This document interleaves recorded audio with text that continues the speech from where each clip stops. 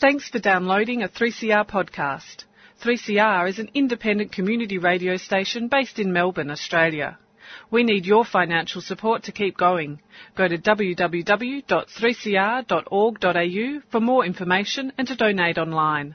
Now stay tuned for your 3CR podcast.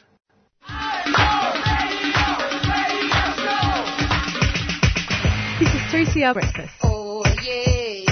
Alternative news, analysis and current affairs. Monday to Friday, 7am until 8:30am. Only double. Clap your hands.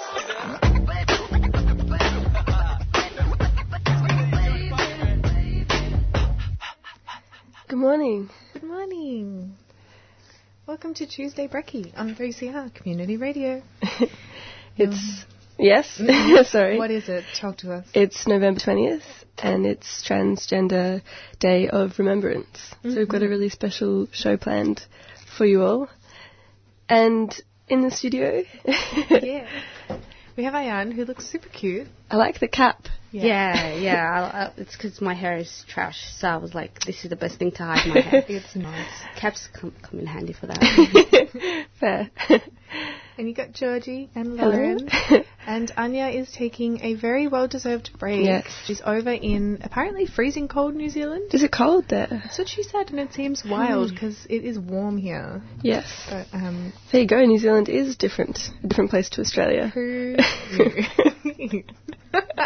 Anyway, Anya, we miss you and we hope you're having a really lovely time. So, just to introduce the program today, Transgender Day of Remembrance is observed in late November. It's in recognition of the 1998 murder of Rita Hester, a black trans woman.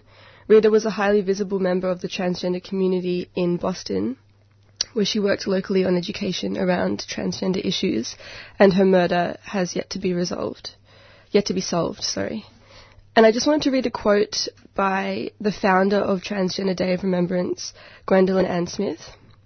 The Transgender Day of Remembrance seeks to highlight the losses we face due to anti-transgender bigotry and violence.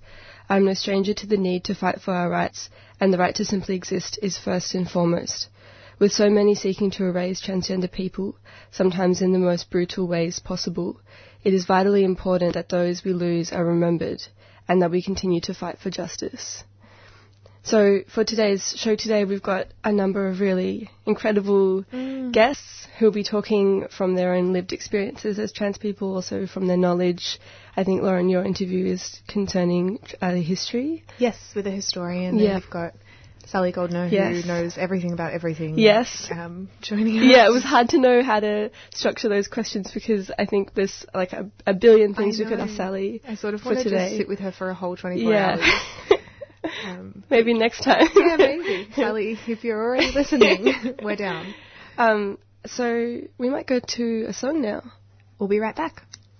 Hi, I'm Maurice. And I'm Mario. And we're Chronically Chilled, a program that aims to provide a platform to those living with chronic and invisible illness, as well as exploring topics that impact on our daily lives. Listen to Chronically Chilled the first Wednesday of every month at 6 p.m.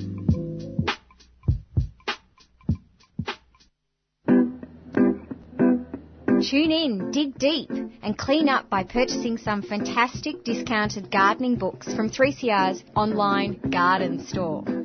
We have books on water-wise gardening, organic vegetables, roses, climbers and creepers, and even clematis. It's easy. Just go to our website, 3cr.org.au, and follow the links on the front page. Don't have internet access? Call the station during business hours between 9 and 5, and we'll post out a catalogue in the mail. All proceeds help keep Melbourne's favourite gardening show on air for another year. Tune in 7:30am every Sunday morning.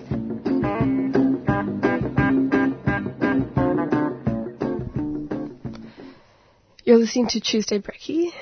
So for Transgender Day of Remembrance today, we've just got some community announcements and some info that we'd like to share with you before we go into our interviews this morning. There's a website called Trans Murder Monitoring, which is horrific that, this kind of website is required, but also really important that it documents this kind of violence and violence against trans people that happens globally. And so looking at the website, a 2018 update has revealed a total of 369 cases of reported killings of trans and gender diverse people between the 1st of October 2017 and the 30th of September this year. And that's an increase of 44 cases compared to last year's update and 74 cases compared to 2016. And so the majority of these murders occur in Brazil, Mexico, the US and Colombia. And this adds up to a total of 2,982 reported cases in 72 countries worldwide between the 1st of January 2008 and the 30th of September this year. So there isn't a lot about Australia in these stats. So one of the really important things that the website acknowledges is that just because they don't have the information there doesn't mean that this doesn't happen. And so we wanted to say if any listeners actually know about any murders or any instances of violence that have happened in Australia that we're not aware of, we'd also really like to know that and share it as well. And an important thing that the website also points out is, the stigma and discrimination against trans and gender diverse people that sort of feeds into this kind of violence, and that it also overlaps with other forms of oppression in society such as racism, sexism, xenophobia, anti-sex worker sentiment and discrimination, and that a lot of the trans people who have been murdered have been people of colour, they've been sex workers and they've been migrants. So important kind of thing to also look at with what's going on. So we've also got some community announcements for today. So there's a number of really awesome events going on in Melbourne. The first one is at Burgoon-Gananian in Fitzroy North, so that's North Fitzroy Library. It is a memorial reception and performance by Mama Alto. Mama Alto is going to be in two places at once tonight, I think, going straight from one event to the other. Yeah. So it's a memorial reception. Mama Alto is performing. Mama Alto is a gender-transcendent diva, jazz singer and community activist, and it will be to honour and remember transgender and gender non-conforming people whose lives have been lost to transphobia. It's from 6:30 to 7:30 today, and bookings are essential via the Yarra Library's website. And the second event is at Hares and Hyenas, which is that really cute place on Johnston Street. It's actually hosted by Transgender Victoria, so maybe we can chat to Sally about it later. It's from 7:30 to 9:30, and it's also commemorating International Transgender Day of Remembrance with song, poetry and community, guided by Mama Alto and accompanied by William Elm. This event will be an emotional and musical experience. So it sounds like there'll also be people sharing their stories and an opportunity for gender diverse members of the audience to say words as well. And so that's at Hares and Hyenas, 63 Johnston Street, Fitzroy, from 7:30 to 9:30. Entry is free. And I also want to include an event that was flagged to me by MV, and MV is the producer of In Your Face and just a general amazing human being. So the event is called Queer Legacies, New Solidarities by Deakin University. It's on Wednesday, November 24th. So it's organised by the Australian Lesbian and Gay Archives, and they're celebrating their 40th anniversary. The anniversary will be a launch of 2 poetry books and readings. ALGA is a non-profit organisation that collects and preserves LGBTIQ material. It's free, which is always delicious. But obviously you'd pay for the books. Location is 124 Latrobe Street, RMIT University. So it's Building 9, Level 1, Room 124, and we'll put up all that information to our Facebook page. But right now, okay, so more events? Yes, yeah, these aren't events, but just other things to mention. So there is a GoFundMe for an Indigenous trans woman called Liz Moore's Lily. And we'll put the link up on Facebook and Instagram. Liz Moore's Lily is wanting to get breast implants, and she's experienced cancer and all of these things, and I think this has been set up just to support her financially through this process. So you can read more about her story on the GoFundMe, and we'll put that up. And the other thing I wanted to mention was support for CJ Palmer, who is a trans woman who's been in prison for, I think it would be a year now at least, for is it convicting grievous bodily harm in relation to, because CJ Palmer's a sex worker and she was accused of giving someone HIV. So you can read more about her story. We've talked about it on the program as well, and you can support her financially, but you can also send her letters because she's being held in a male prison. And so probably would be nice to kind of receive support from people in the community.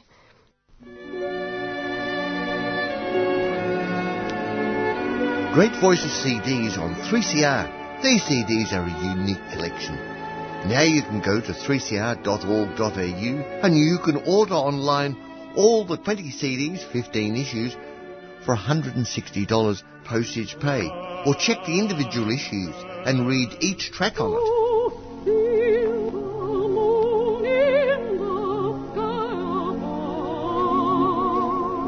Every major singer is on there. You'll be excited and entranced. Go to 3cr.org.au now and check out the wonderful Great Voices CDs.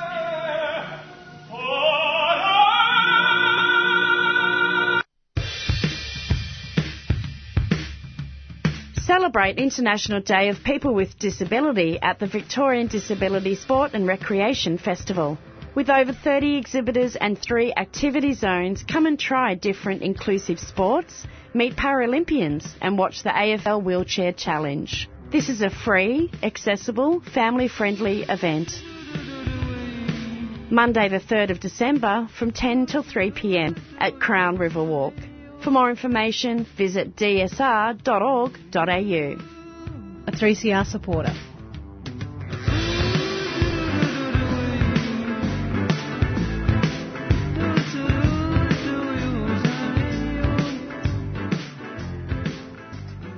That was Okenyum, who is an amazing vocalist from Sydney, featuring Miss Blanks, a Tuesday Brekkie fave, but we can't usually play her on air because she swears a lot in her music, and we really like that, but the Community Broadcasting Association of Australia does not. Shout out to our overlord. Constantly in a battle with... So that song was called Woman's World, rather, and it's available at all good music outlets. George. Wow, very professional. Thank you, Lauren. So on the line we have Sally Goldner, Tuesday Breakfast Shiro. Is that fair to say? Absolutely. For those of you who don't know Sally, she is an educator, speaker and executive director of Transgender Victoria and presenter of 3CR's very own Out of the Pan. Thank you so much for joining us this morning, Sally. Pleasure, George. Thanks for having me, So let's just start, I guess, by talking about Transgender Day of Remembrance, or TDAW. What is the significance of this day for you and for your community? So Transgender Day of Remembrance, just to give the intro for it, has been running since the late 90s. It was first recognised in 1999, so this is the 20th time.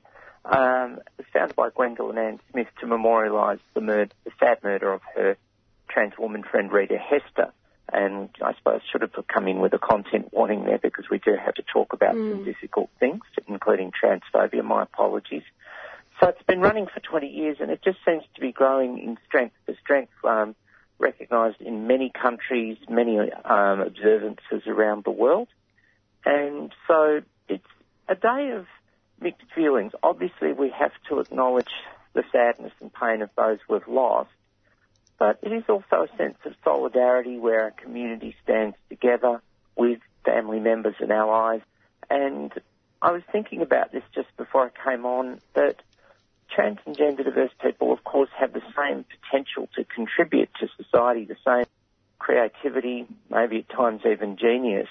And I don't say that to diminish this day. It highlights exactly why we need it, that so much waste happens on so many levels. Of course, all the individual lives that are lost and the families who don't have their loved ones anymore.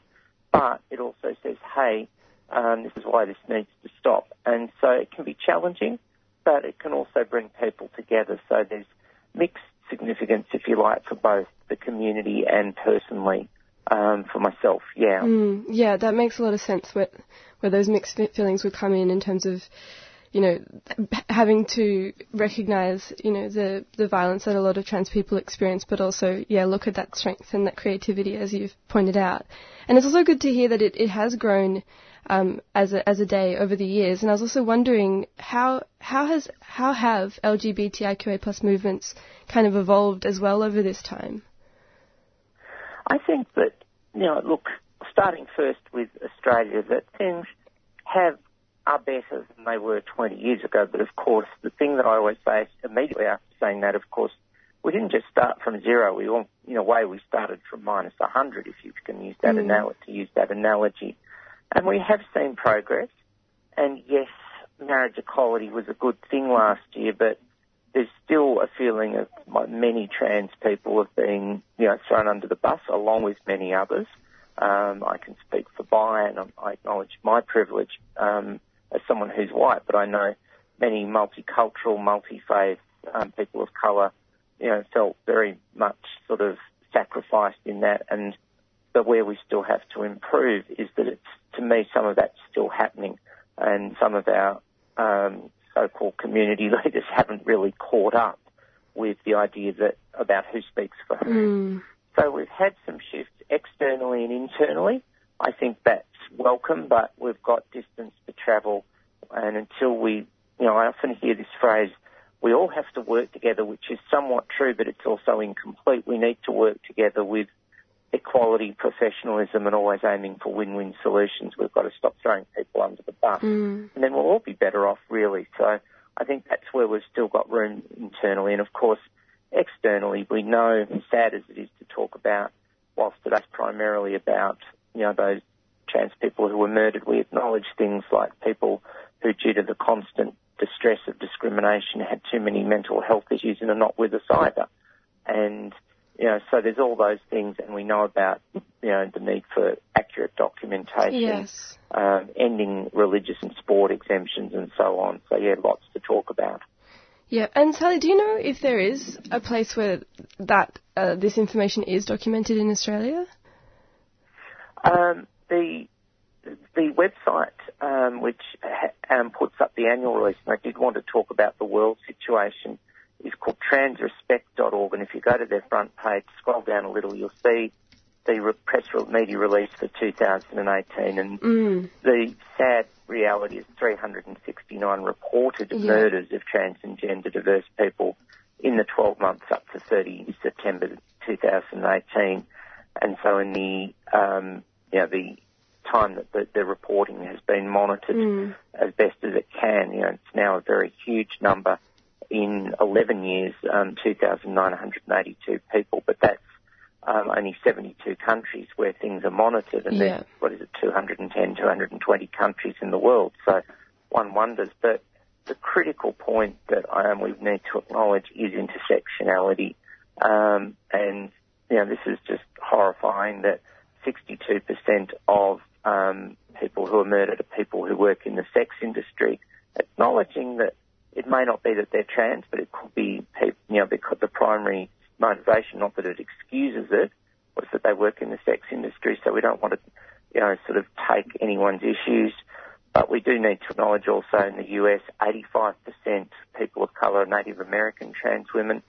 And it was interesting to note this year, the focus on European migrants, 65% of murder victims reported in 4 countries in Europe were migrants. So that's something that we need to work on, is how we hold space for each other in all these issues is really, really important. Yeah, and I guess it really points out that it's not just about transphobia, but about a lot of other issues in terms of inequality, and we have to look at things, as you've mentioned, from an intersectional perspective.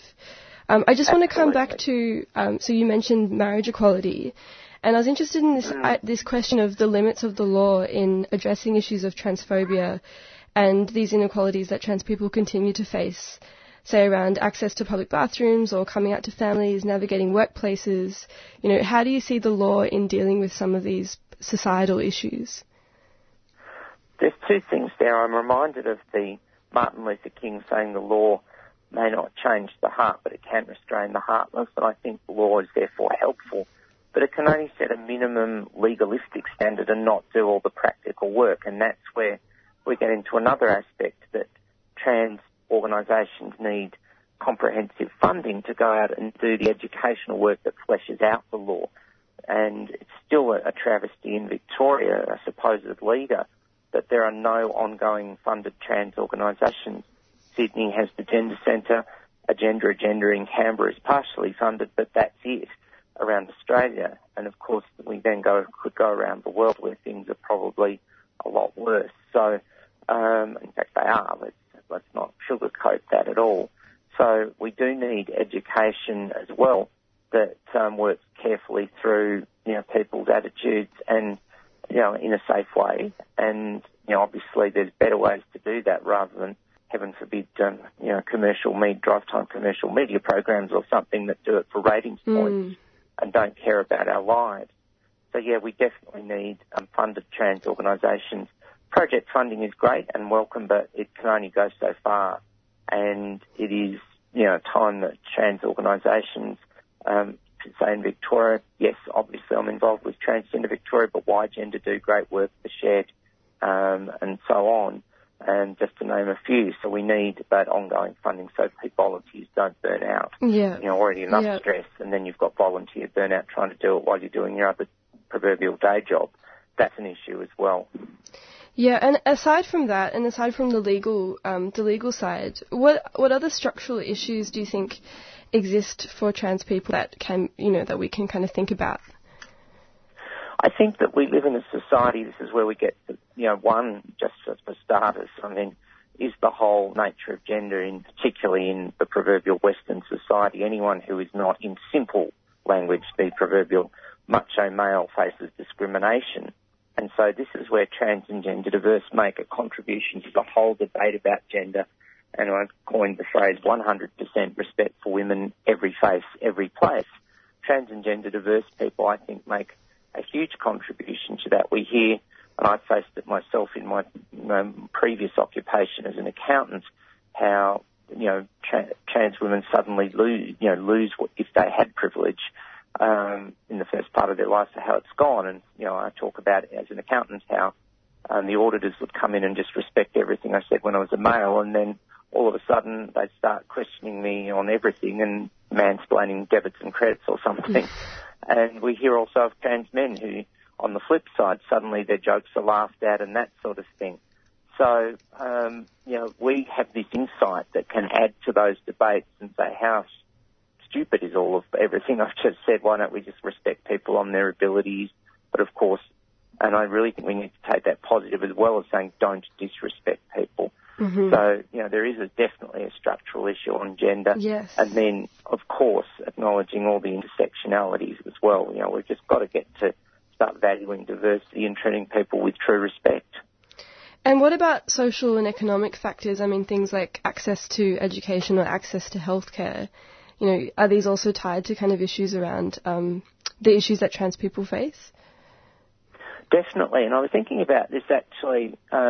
This week in Melbourne is the Australian Association, by coincidence, at the same time of, and I'm never sure whether it's gerontology or, I think that's the word, ageing in general. And there's a talk about this that I'm in tomorrow on social and economic determinants for ageing. And so if you're an older trans person, you've faced enough stress and bad health and can't get healthcare provision because you go to a clinic and are misgendered, or you can go to somewhere and you end up, rather than getting what you need, end up giving some GP a 20-minute education that they then charge you $80 for, etc. But also, if you haven't been able to work as much, you couldn't get a fair start at school because you were bullied, you were unemployed or underemployed, and you somehow scraped through to the end of life. How do you afford aged care? Because you haven't been able to utilise your potential, get income, get super and savings and all the rest in a society that is, inequitable in that way. So, there's a social and economic factor for older trans people as well. So, there's a whole heap of overlapping issues in terms of intersectionality that would come into it as well. Yeah, and I guess coming back to these recent changes we've seen in laws in terms of the marriage equality and people not having to change their gender on their birth certificate, or not having to divorce in order to change their gender on their birth certificate, obviously it seems like, these are just, specific things that affect a specific group of trans people, but then looking at all these other factors around money and access and education kind of need to be taken into consideration as well.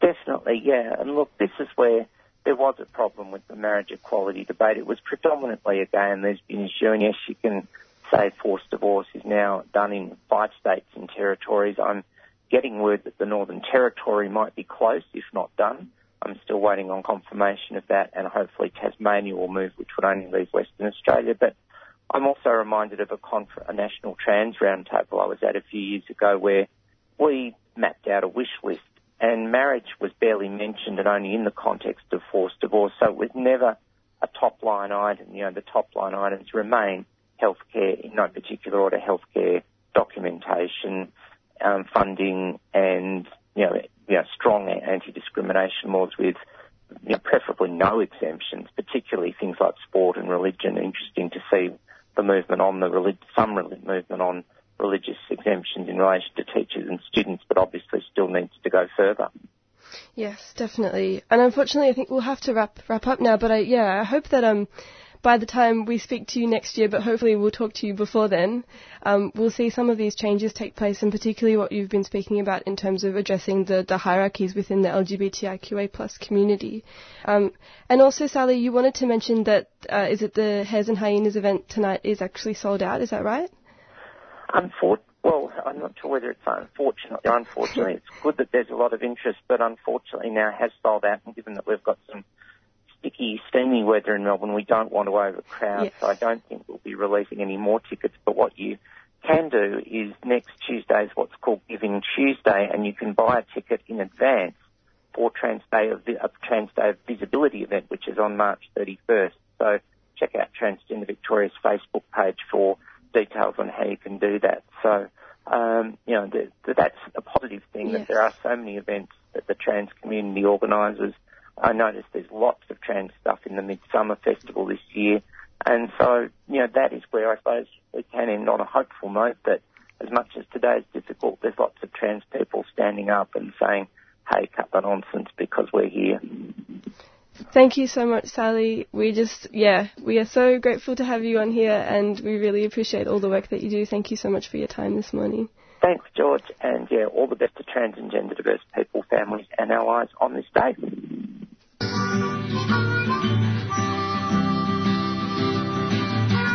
Each year, 3CR celebrates International Day of People with Disability. I want choices and rights. Choices and rights. Join us on Monday, December 3rd from 7am to 7pm for a day of dedicated programming. Hear our voices on the issues that matter to us. The right to access, education, empowerment, pride, to creativity and expression, to freedom from discrimination and violence. Tune in on December 3 from 7 a.m. to 7 p.m. on 3CR. And join the fight for the choices and rights of disabled people. I thought that was good enough, yeah? Excellent, done.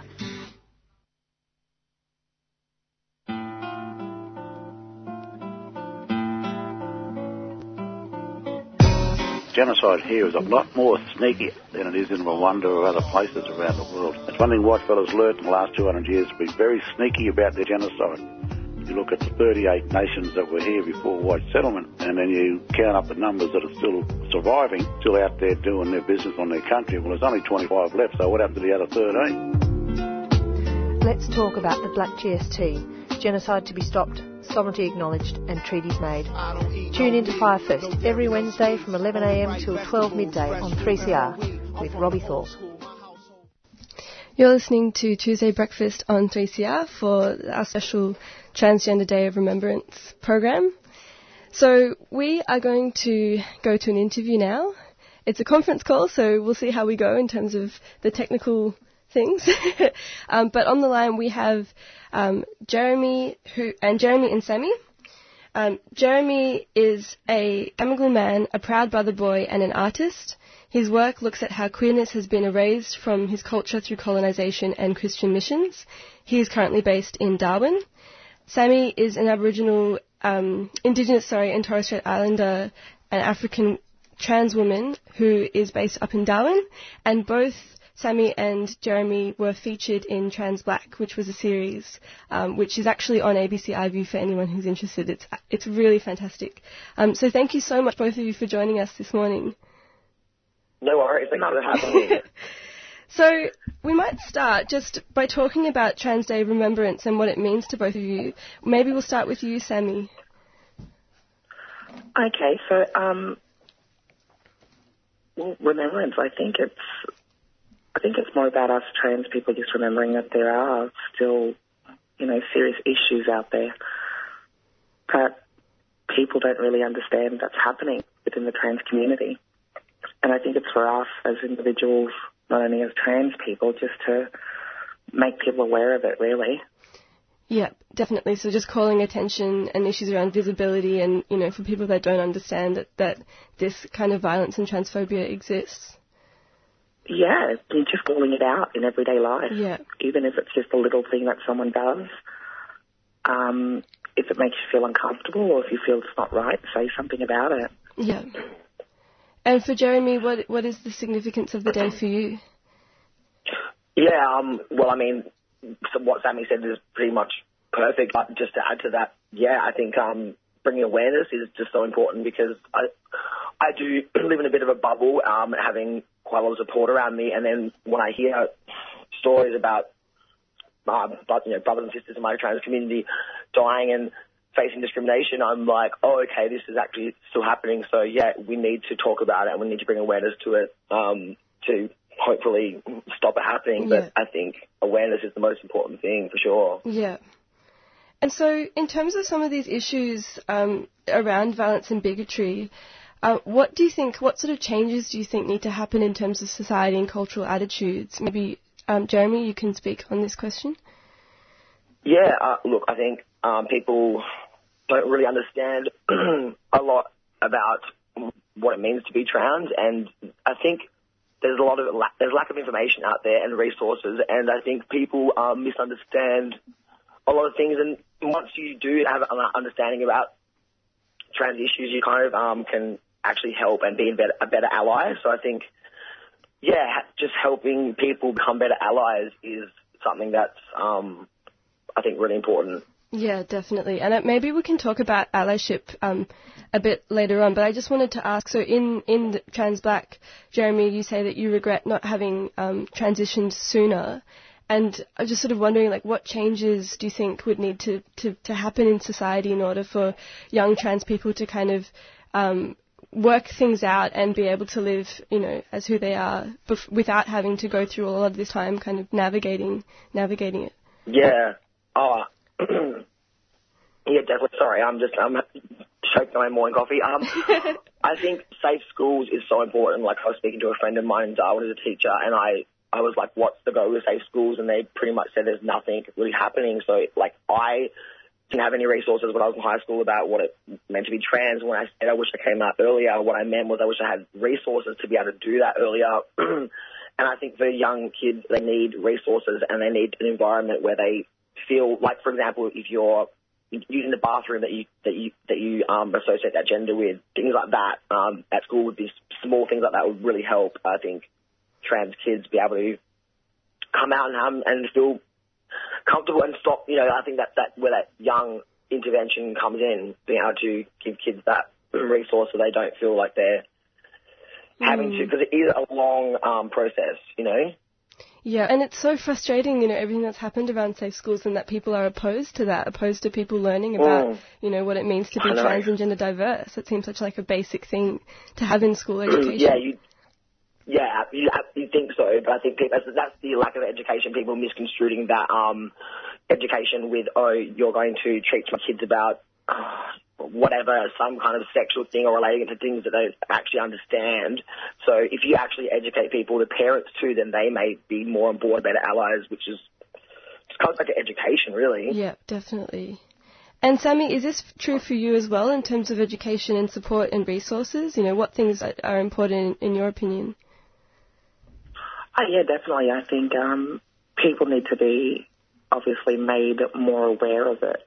But then, you know, as humans in society, you know, we're all sort of evolving and understanding these things. And it takes just to make people listen, but to give them a better understanding of who we are as individuals as well, and as trans people. And, you know, it does take a long time because people grow up in all different walks of life and they don't understand it. And it's not their fault. You know, today's generation is much better because there's a lot more spoken about when it comes to trans people. There's not a lot, but there's a lot more than there used to be. And it gives them a better understanding of who we are. But it's still going to be a long process that's around that, I think. Yeah. And that's why I think Trans Black is such a fantastic series, just kind of sharing these stories and people's lived experiences. And I love the way both of you kind of, I guess, your attitude around having these conversations with people, with your friends and family, and that you both seem to have a lot of patience and kind of understanding, which is really, it's really cool. Yeah. Oh, sorry, it's needed. Jeremy, did you want to go?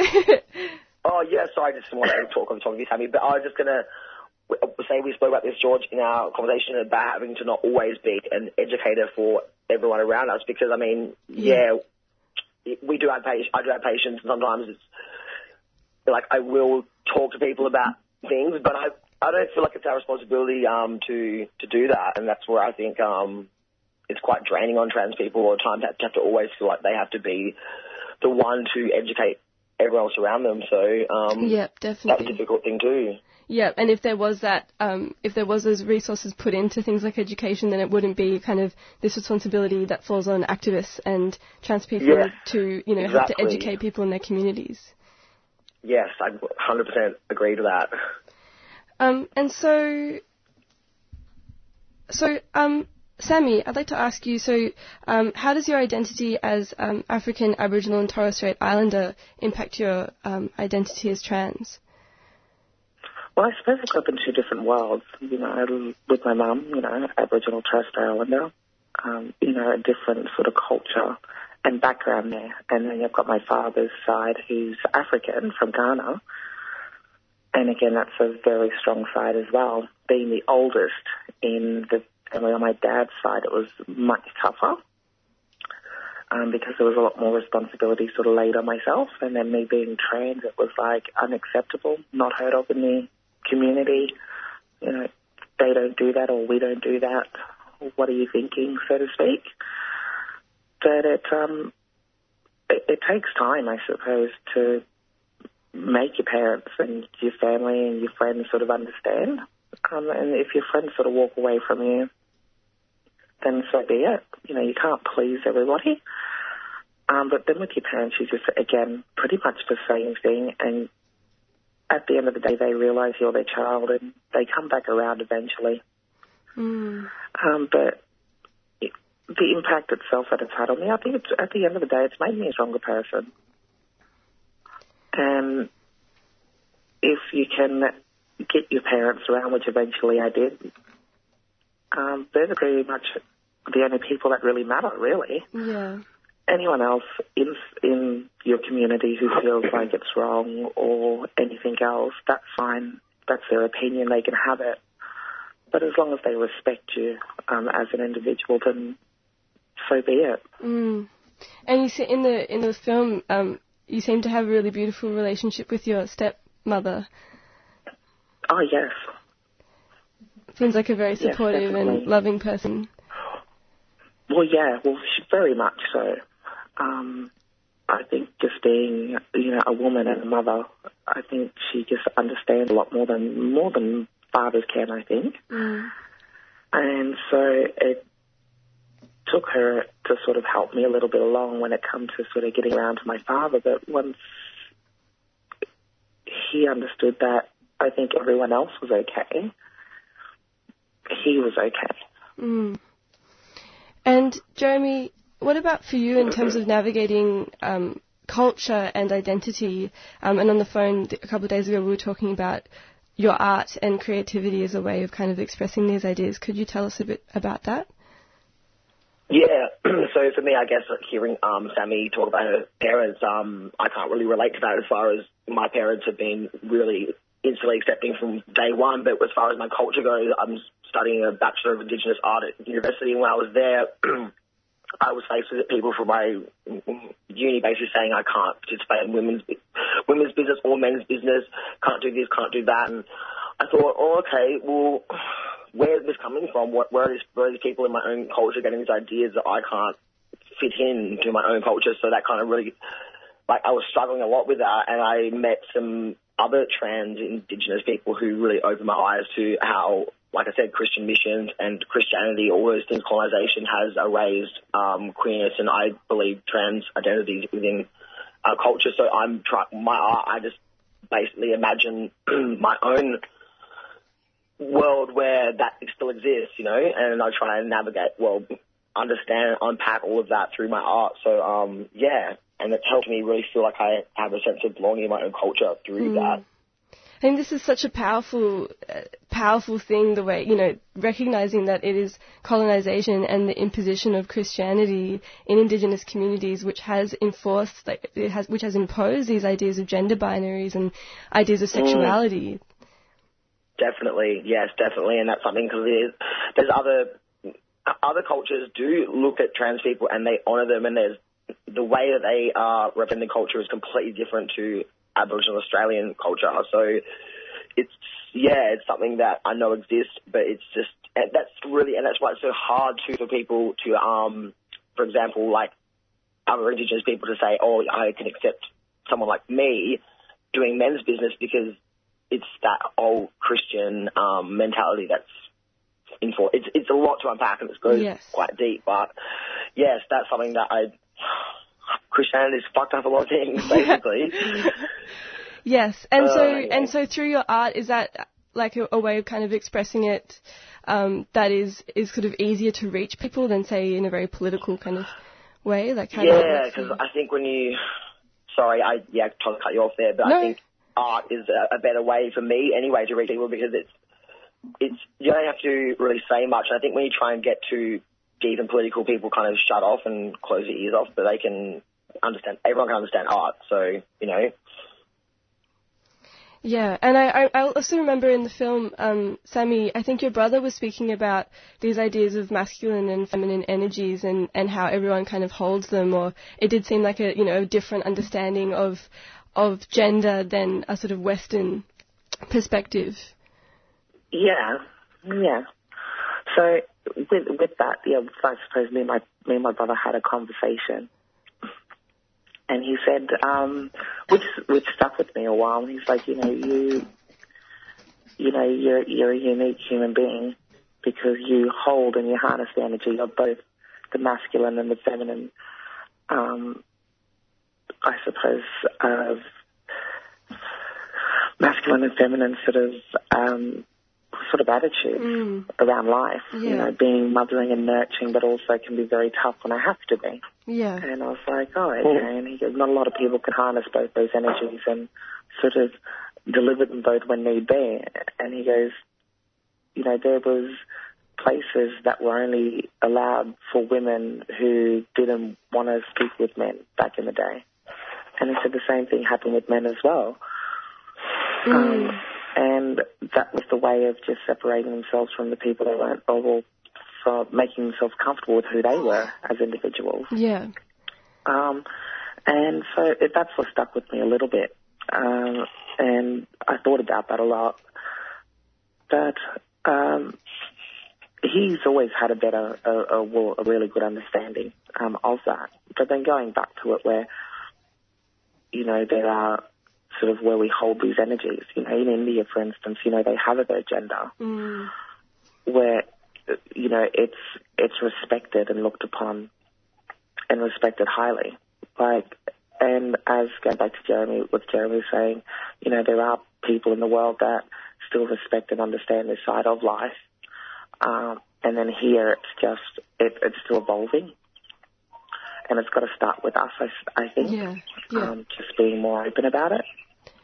Definitely. And I think I love that perspective because, obviously not to kind of push aside the transphobia and the issues a lot of trans people face in society, but kind of recognising that there is something about having these experiences and the understanding that you would have of other people and yourself through that, I think and seeing it, as you mentioned, like the way that in other cultures it's seen as a really positive thing. And I think that's kind of a really powerful perspective to acknowledge and learn about. Yeah. Definitely. Honestly, for me, sorry, I feel like I can hear my voice and it's like reverberating back. But for me, honestly, like meeting other brother boys and feeling like I do belong in my own culture and having both perspectives has like given me such a interesting perspective on the world, and I believe made me more of a feminist and more of a, I don't know, I just think that perspective is, like I said, don't want to discount all that transphobia, but at the same time, we have a very, me and Sammy, unique perspective being trans Indigenous people, and we can shed light on some pretty amazing stuff. And so, obviously, there's so much to chat to both of you about. Maybe we can have you both on again in the future. But just to sort of finish up, I'd love to ask you both, for anyone who's listening who's trans or perhaps unsure, just working it out, what's a message you would want to sort of send to them? Maybe we can start with you, Sammy. I suppose with anyone out there probably listening who's having trouble with even what could be even just coming with terms with who they are, or scared that, people are going to react badly and things like that. Reality is it may happen, and you've just got to be strong and just, get through it. Do some research, find places that can help support you go through this journey. It's not an easy thing to do because there's not a lot of resources out there. But if you look hard enough, you'll definitely find the places that can. And just take your time. There's no rush. I know some of us wish we did a lot earlier, but just take your time with it. Find those resources, find that help that you may need, and start with talking to somebody about it. Thank you, Sammy. And for you, Jeremy, what's something that you would like to impart? Yeah, I mean, I'd like to echo what Sammy said, talk to people and find resources. But I think that don't think just because your parents don't react in a positive way or your family, don't think that's the end of it. You have other allies and don't give up on the fact that your family may not be supportive of you. There's a lot of resources out there if you actually go on Facebook too, and there's a lot of brother boy, sister girl groups that you can join, and it's just great to have, I think, other trans support. So yeah, I'd say seek out some groups like that with other trans people that you can talk to and just have that group support. Thank you so much, Sammy and Jeremy. If anyone is listening, I'm sure many people are listening, for those of you who are listening, you can catch Trans Black on ABC iView to hear more about Jeremy and Sammy's stories. Thank you so much for your time. I know it's very early up there in Brisbane and Darwin. No worries, I'm making more coffee now. Not a problem. Bye. The two songs that you heard before this interview was Miss Blanks with Skinny Bitches, and the other song was with Shea Diamond, and the song was called I Am Her. We'll be back after some CSAs. Hi, my name's Sarah. I love coming here because they offer vegan food. Hi, my name's Paula. This is my first time at Friends of the Earth. I think it's really awesome and the food's great. Really healthy and nutritious.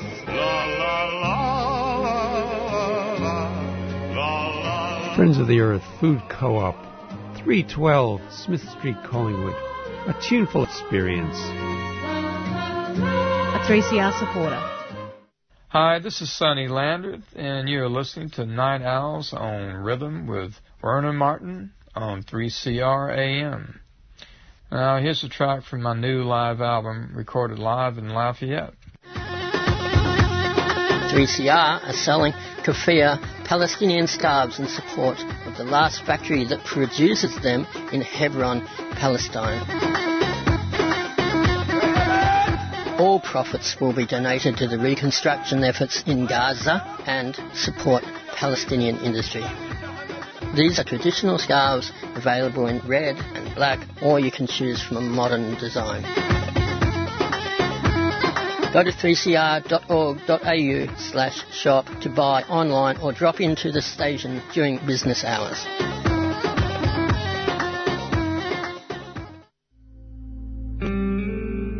Are you 18 years and over? Have you been stopped by a Victorian police officer or protective service officer in the last 10 years? Would you like to contribute to research that aims to inform law reform and litigation strategies to prevent over-policing? Go to policestopsurvey.online for more information and to take part. That's policestopsurvey.online, a 3CR supporter. Welcome back to Tuesday Breakfast on 3CR Community Radio. We're joined on the line now by Dr. Andy Kaladofos, who is a historian, criminologist and lecturer at the University of New South Wales, and they're joining us this morning to provide a historical perspective on transgender people and the law in Australia. Andy, thank you so much for joining us. Oh, thanks very much for inviting me, Lauren. My pleasure to be here. So let's start with, what does this day mean to you? This day to me, as a proud trans man, this day is a day of really sober reflection, I think, on the long struggle of transgender people historically and their struggle globally today. Today I acknowledge my privilege as a trans man who works in academia and lives in a wealthy city where I don't fear for my life on a daily basis. I don't fear violence against me on a daily basis, but I know that this isn't the experience of many trans people in the past. It's certainly not the experience of trans people elsewhere in Australia today or elsewhere in the world who live in less safe places, who have less strong queer and trans communities around them. And I really think, when I think of TDOR, I think of interpersonal violence against trans people committed by individuals, meaning acts of personal victimisation or violence. But I think it's also really important to think about the structural violence committed against trans people in terms of the violence perpetrated by the state, in terms of medical care or gender status documents or family recognition, but the state's inability to recognise trans people's personhood, their humanity. And I think that kind of level of structural violence, that I'd call it, can't really be divorced from the individual violence that really comes to mind today. Absolutely. And so it's quite clear then that this is your area of research. You research in areas of criminology, sexual violence, criminal law, history, and those sorts of things in Australia. So this structural and interpersonal violence, this duality that you're talking about, can that be seen in Australia's, I guess, the colonial legal system that was imposed on this country for the last couple of 100 years? Is that what it's looked like, or?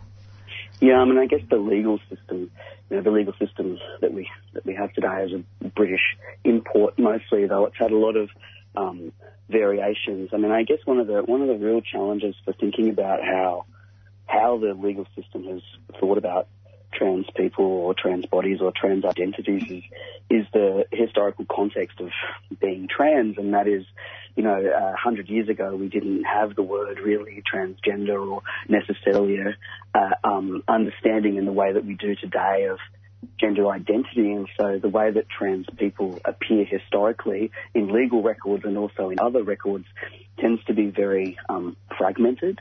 And so one of the questions in that scholarship around trans history is, how do we write a trans history of people before they had a concept of the way that we would think of as gender identity? And so I guess that raises interesting questions, because if people are being misidentified or having their identities misunderstood, I guess, as a lawyer myself, it goes straight to, this is an area rife for the potential criminalisation of identities and behaviours. Is that something that we've seen in Australian history? Yeah, I would say it's hard to hard to say definitively because the records that we have to deal with trans people are so few and far between. And often when someone is caught up with the law is when you will find records of them. Similarly with queer history, one of the best places to look for records of queer communities is in criminal justice records because of policing and prosecuting of queer communities. Same with trans people. So you're coming across people that tend to have been caught up in a type of legal regulation. So one of the ways that, if we're thinking about early colonial law, one of the ways that regulated trans communities and also queer communities was through vagrancy prosecutions. And so people, trans people, or I think we can call them trans people, who wore the attire of the sex that they were not assigned with at birth, were often prosecuted under vagrancy charges. So those are very broad. Vagrancy charges are a very broad type of offence that often relates to being disorderly in a public space. That's the way that they would have conceived of it. So one example was a person, and we only know this person's name as Gordon Lawrence, but this person appeared in 1888 at the International Exhibition, which was a very big kind of colonial event similar to what we might think of as Expo 88, if anyone remembers that, or the Sydney Olympics, like a big kind of festival, appeared in women's attire and walked around this international exhibition and then was arrested for vagrancy as a result of doing that. So we see a lot of this, what I would call low-level policing, and like vagrancy charges a petty offence, so low-level policing of dress, policing of disorder.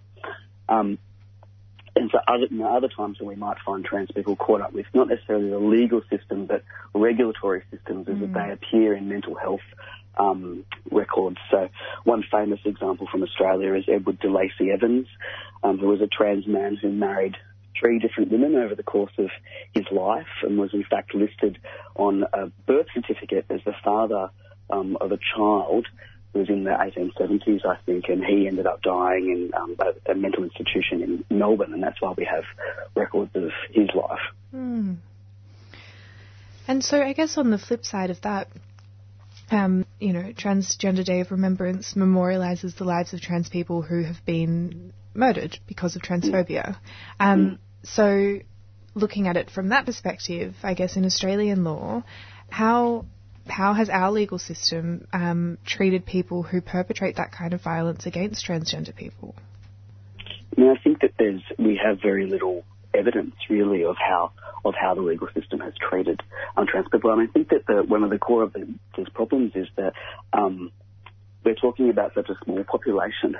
It's difficult to make generalisations. I mean, we know a lot about the experience of trans violence, certainly, in Australia. So I'm not sure if you're familiar with the study that was done in 2012 by Alan Berman and Shirlene Robinson, which is a Queensland study called Speaking Out, Stopping Homophobic and Transphobic Abuse in Australia. One of the things that they found of their study, I think it was over 1,000 respondents that they had, was that trans people had the highest, by far, rates of verbal abuse, rates of physical assault, and also very high rates of sexual assault versus other queer people. And particularly trans women were very much overrepresented in each of those stats. So almost half of trans women reported being physically assaulted, almost half of trans women reported being sexually assaulted, and 92% of trans women reported receiving verbal abuse. This is over the course of their lifetime. And I think that tells us really that the legal system, probably the policing system, but a whole range of different state systems are not doing a very good job at all at dealing with violence against transgender people. And at the moment, New South Wales is undertaking an inquiry, actually a parliamentary inquiry, into hate crimes perpetrated against the queer community over the last 40 years. So me and some colleagues did a submission to that inquiry, and they're holding now, I think, the interviews at the moment and collecting evidence, and I think the results are probably going to be released sometime next year.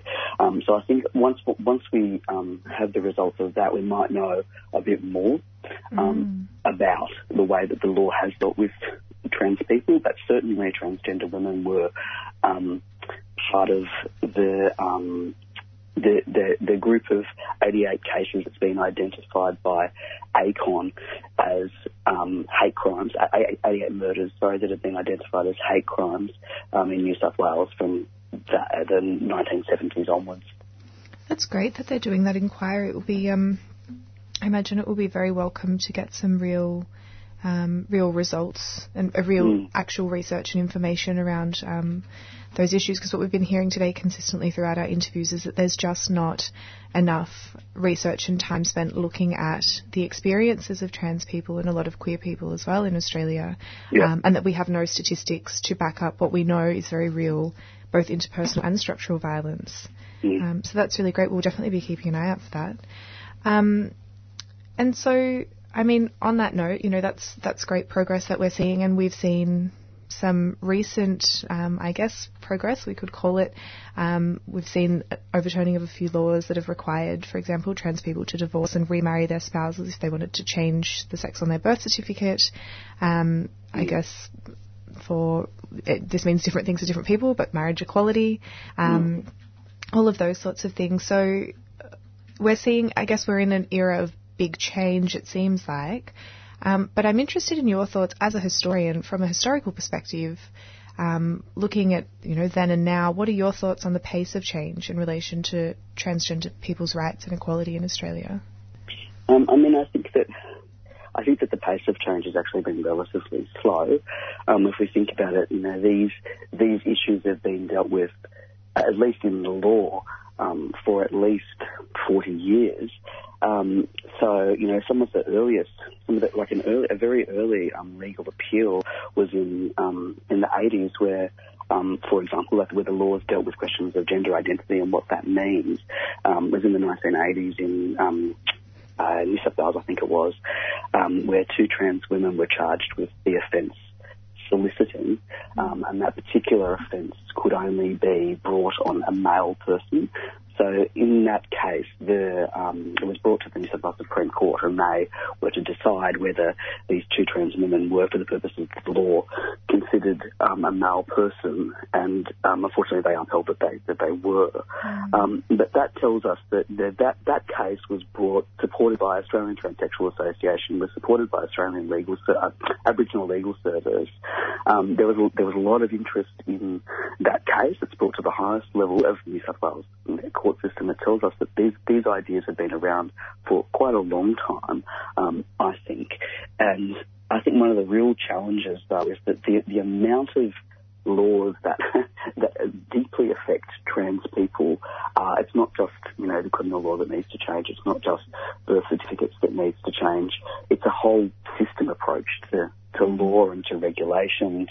We're thinking about healthcare, we're thinking about employment, schooling, workplace harassment policies. You name it. Basically, there is a way in which the law could change or would need to change to take account of trans people. And so that, to me, although we've seen a lot of different changes, those changes are non-uniform across Australia. They're so particularistic, even just the issue of gender recognition, your official gender recognition is different in each state and different in each document. So that, to me, I think tells us that we've come a long way, but I think we need there's a hell of a long way we need to go after this. Yeah, it's things like that just betray a complete fundamental misunderstanding of what life is like. Very frustrating.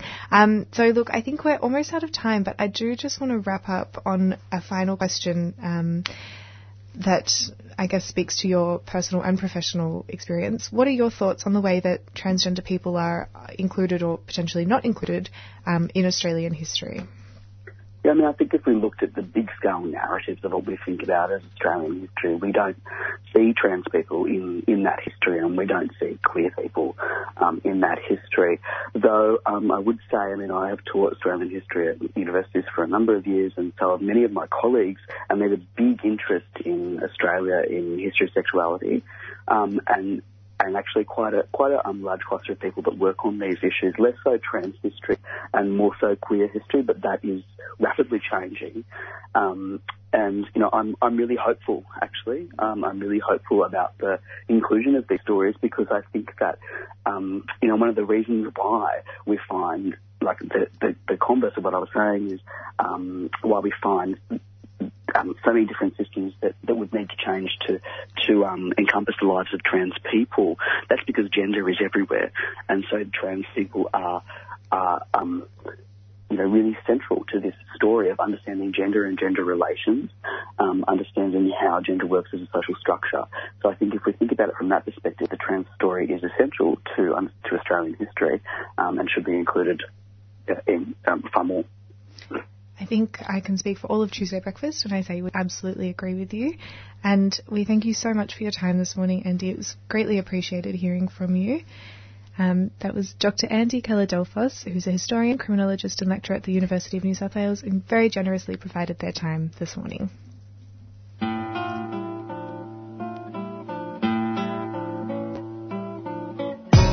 Genocide here is a lot more sneaky than it is in Rwanda or other places around the world. It's one thing whitefellas learnt in the last 200 years, to be very sneaky about their genocide. You look at the 38 nations that were here before white settlement, and then you count up the numbers that are still surviving, still out there doing their business on their country. Well, there's only 25 left, so what happened to the other 13? Let's talk about the Black GST. Genocide to be stopped, sovereignty acknowledged and treaties made. Tune in to 5 First every Wednesday from 11am till 12 midday on 3CR with Robbie Thorpe. What we're dealing with here is a total lack of respect for the law.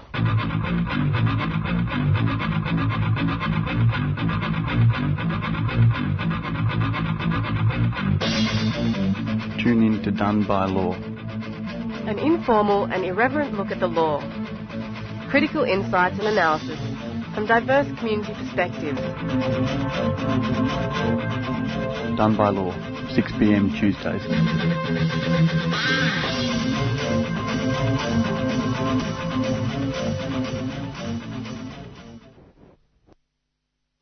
From a private life so public, as the tabloids caught your tears, being photographed. How sad, how tragic. But it doesn't have to be that way on the Burning Vinyl alternative music program.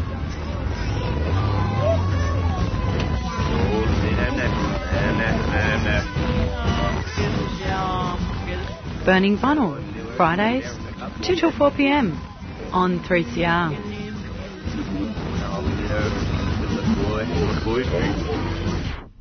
3CR relies on the support of ethical organisations to keep our vital community of voices on air. And we'd like to thank our breakfast supporters, the new international bookshop, Nibs, at Trades Hall, and eco-friendly paper and printing outfit, Earth Greetings. You can check them out at nibs.org.au and earthgreetings.com.au. And if you'd like more information on how your organisation can become a 3CR supporter, contact the station on 03 9419 8377. From every corner of the land, womankind arise! Women on the Line, a current affairs program devoted to women's voices, covering a diversity of women's interests and hearing women's perspectives on current affairs. Rights, militant plea, never you fear! Erosion of human rights leads directly and inevitably to erosion of human security. We do not accept the denial of our rights, because the right to have a say over our country is our life. Women on the Line. Tune in on Mondays at 8:30am and Wednesdays at 6am on 3CR Community Radio 855am. And streaming live at 3cr.org.au.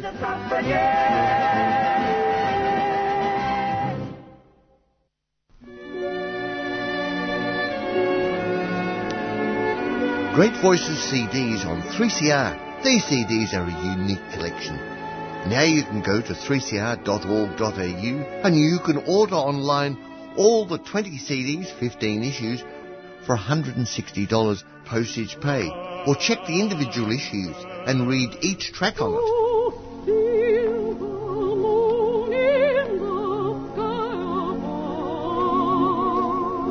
Every major singer is on there. You'll be excited and entranced.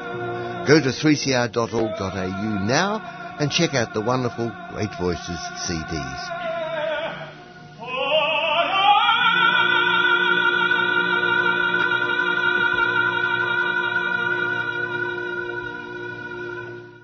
Welcome back. You're listening to Tuesday Breakfast with myself, Ayan, George, who is sitting across from me, Lauren, who has bounced out, and Envy, who is in the next room giving me googly eyes, which I appreciate. On the line, we have Jamie. Jamie is a trans man who works as a migration professional by day and works at becoming a professional writer by night. He moved to Australia from Singapore in 2010. Jamie only began medically transitioning in July this year and is excited for the journey ahead. Welcome to Tuesday Breakfast, Jamie. All right, thanks for having me. Jamie, what significance does Trans Day of Remembrance have for you? Well, I think it's a really good opportunity for me to remember those in the trans community who have come before me and suffered before me. And it's also a personal reminder of how fortunate I am. I guess I haven't really experienced any overt transphobia and definitely no physical violence in my daily life because of my transness. But I know that many others are not so fortunate. And I don't have to think about this every day, but I think Trans Day of Remembrance is a good day for me to consider those in my community who have suffered for their transness. But having grown up in Singapore, how does Australia compare in terms of cultural attitudes to trans people? Are the challenges different or similar? Yeah, it's definitely different. I think in Singapore there's not much nuanced understanding actually of what being trans means. They don't really know the difference between what's the difference between LGBTIQ. To them it's just a basket of deplorables, in a sense. I feel that the conversation here is a lot more nuanced around different trans issues. In Singapore, you're not even allowed to portray the LGBTIQ lifestyle positively on the media. So, for example, you can portray a trans person being killed on TV, that's fine, but you can't portray them leading a good life. So that's it's a little bit different there. There isn't really much understanding, I would say, among the general population. At least here, there's some kind of dialogue. Over there, no one really understands what it means, I don't think. Absolutely. And I guess it's also because when we were chatting to Jamie earlier, he was saying how the influence of colonialism and Christianity, I guess in Singapore it would be Islam, I'm not too sure, but that would have an impact on how folks in Singapore see it. Is that correct? Yes, we do have a large Muslim population. We also do have a relatively large Christian population. I think evangelical Christianity is growing in popularity in Singapore. But there's a lot of cultural misunderstanding as well, I think. And it's strange, but I think it's a lot harder to hear criticism or to hear slurs in your own language.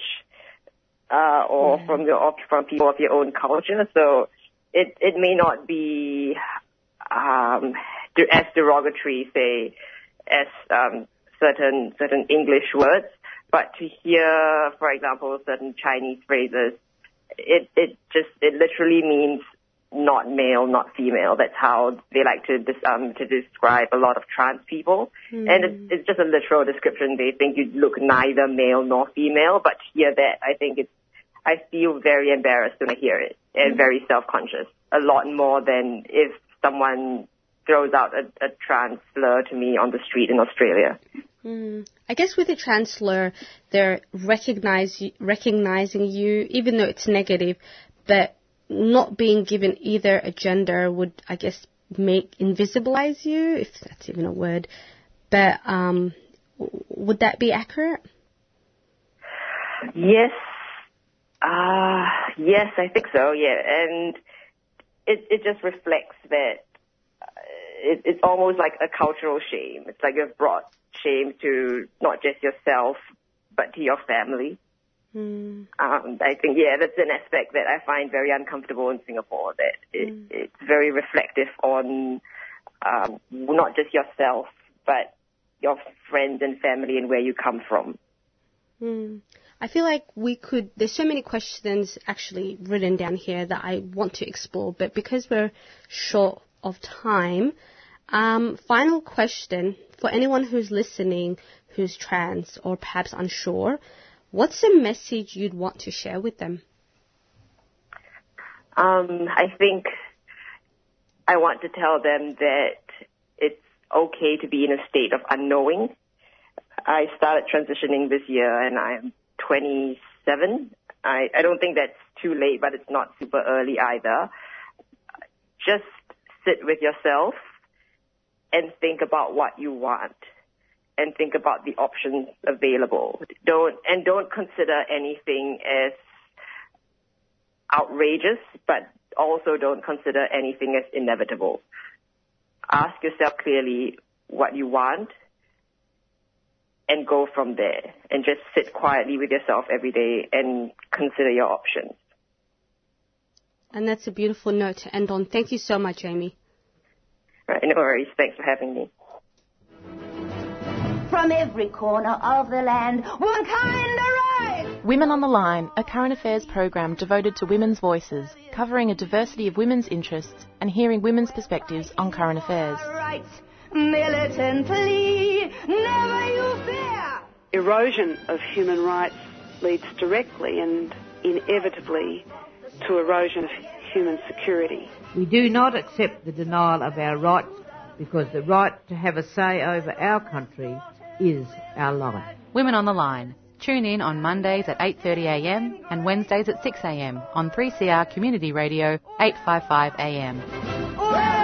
And streaming live at 3cr.org.au. You're tuned into Tuesday Breakfast on 3CR. So that's all we have time for today, but we'd like to thank all of our beautiful guests, Sally, Jeremy, Sammy, Andy and Jamie.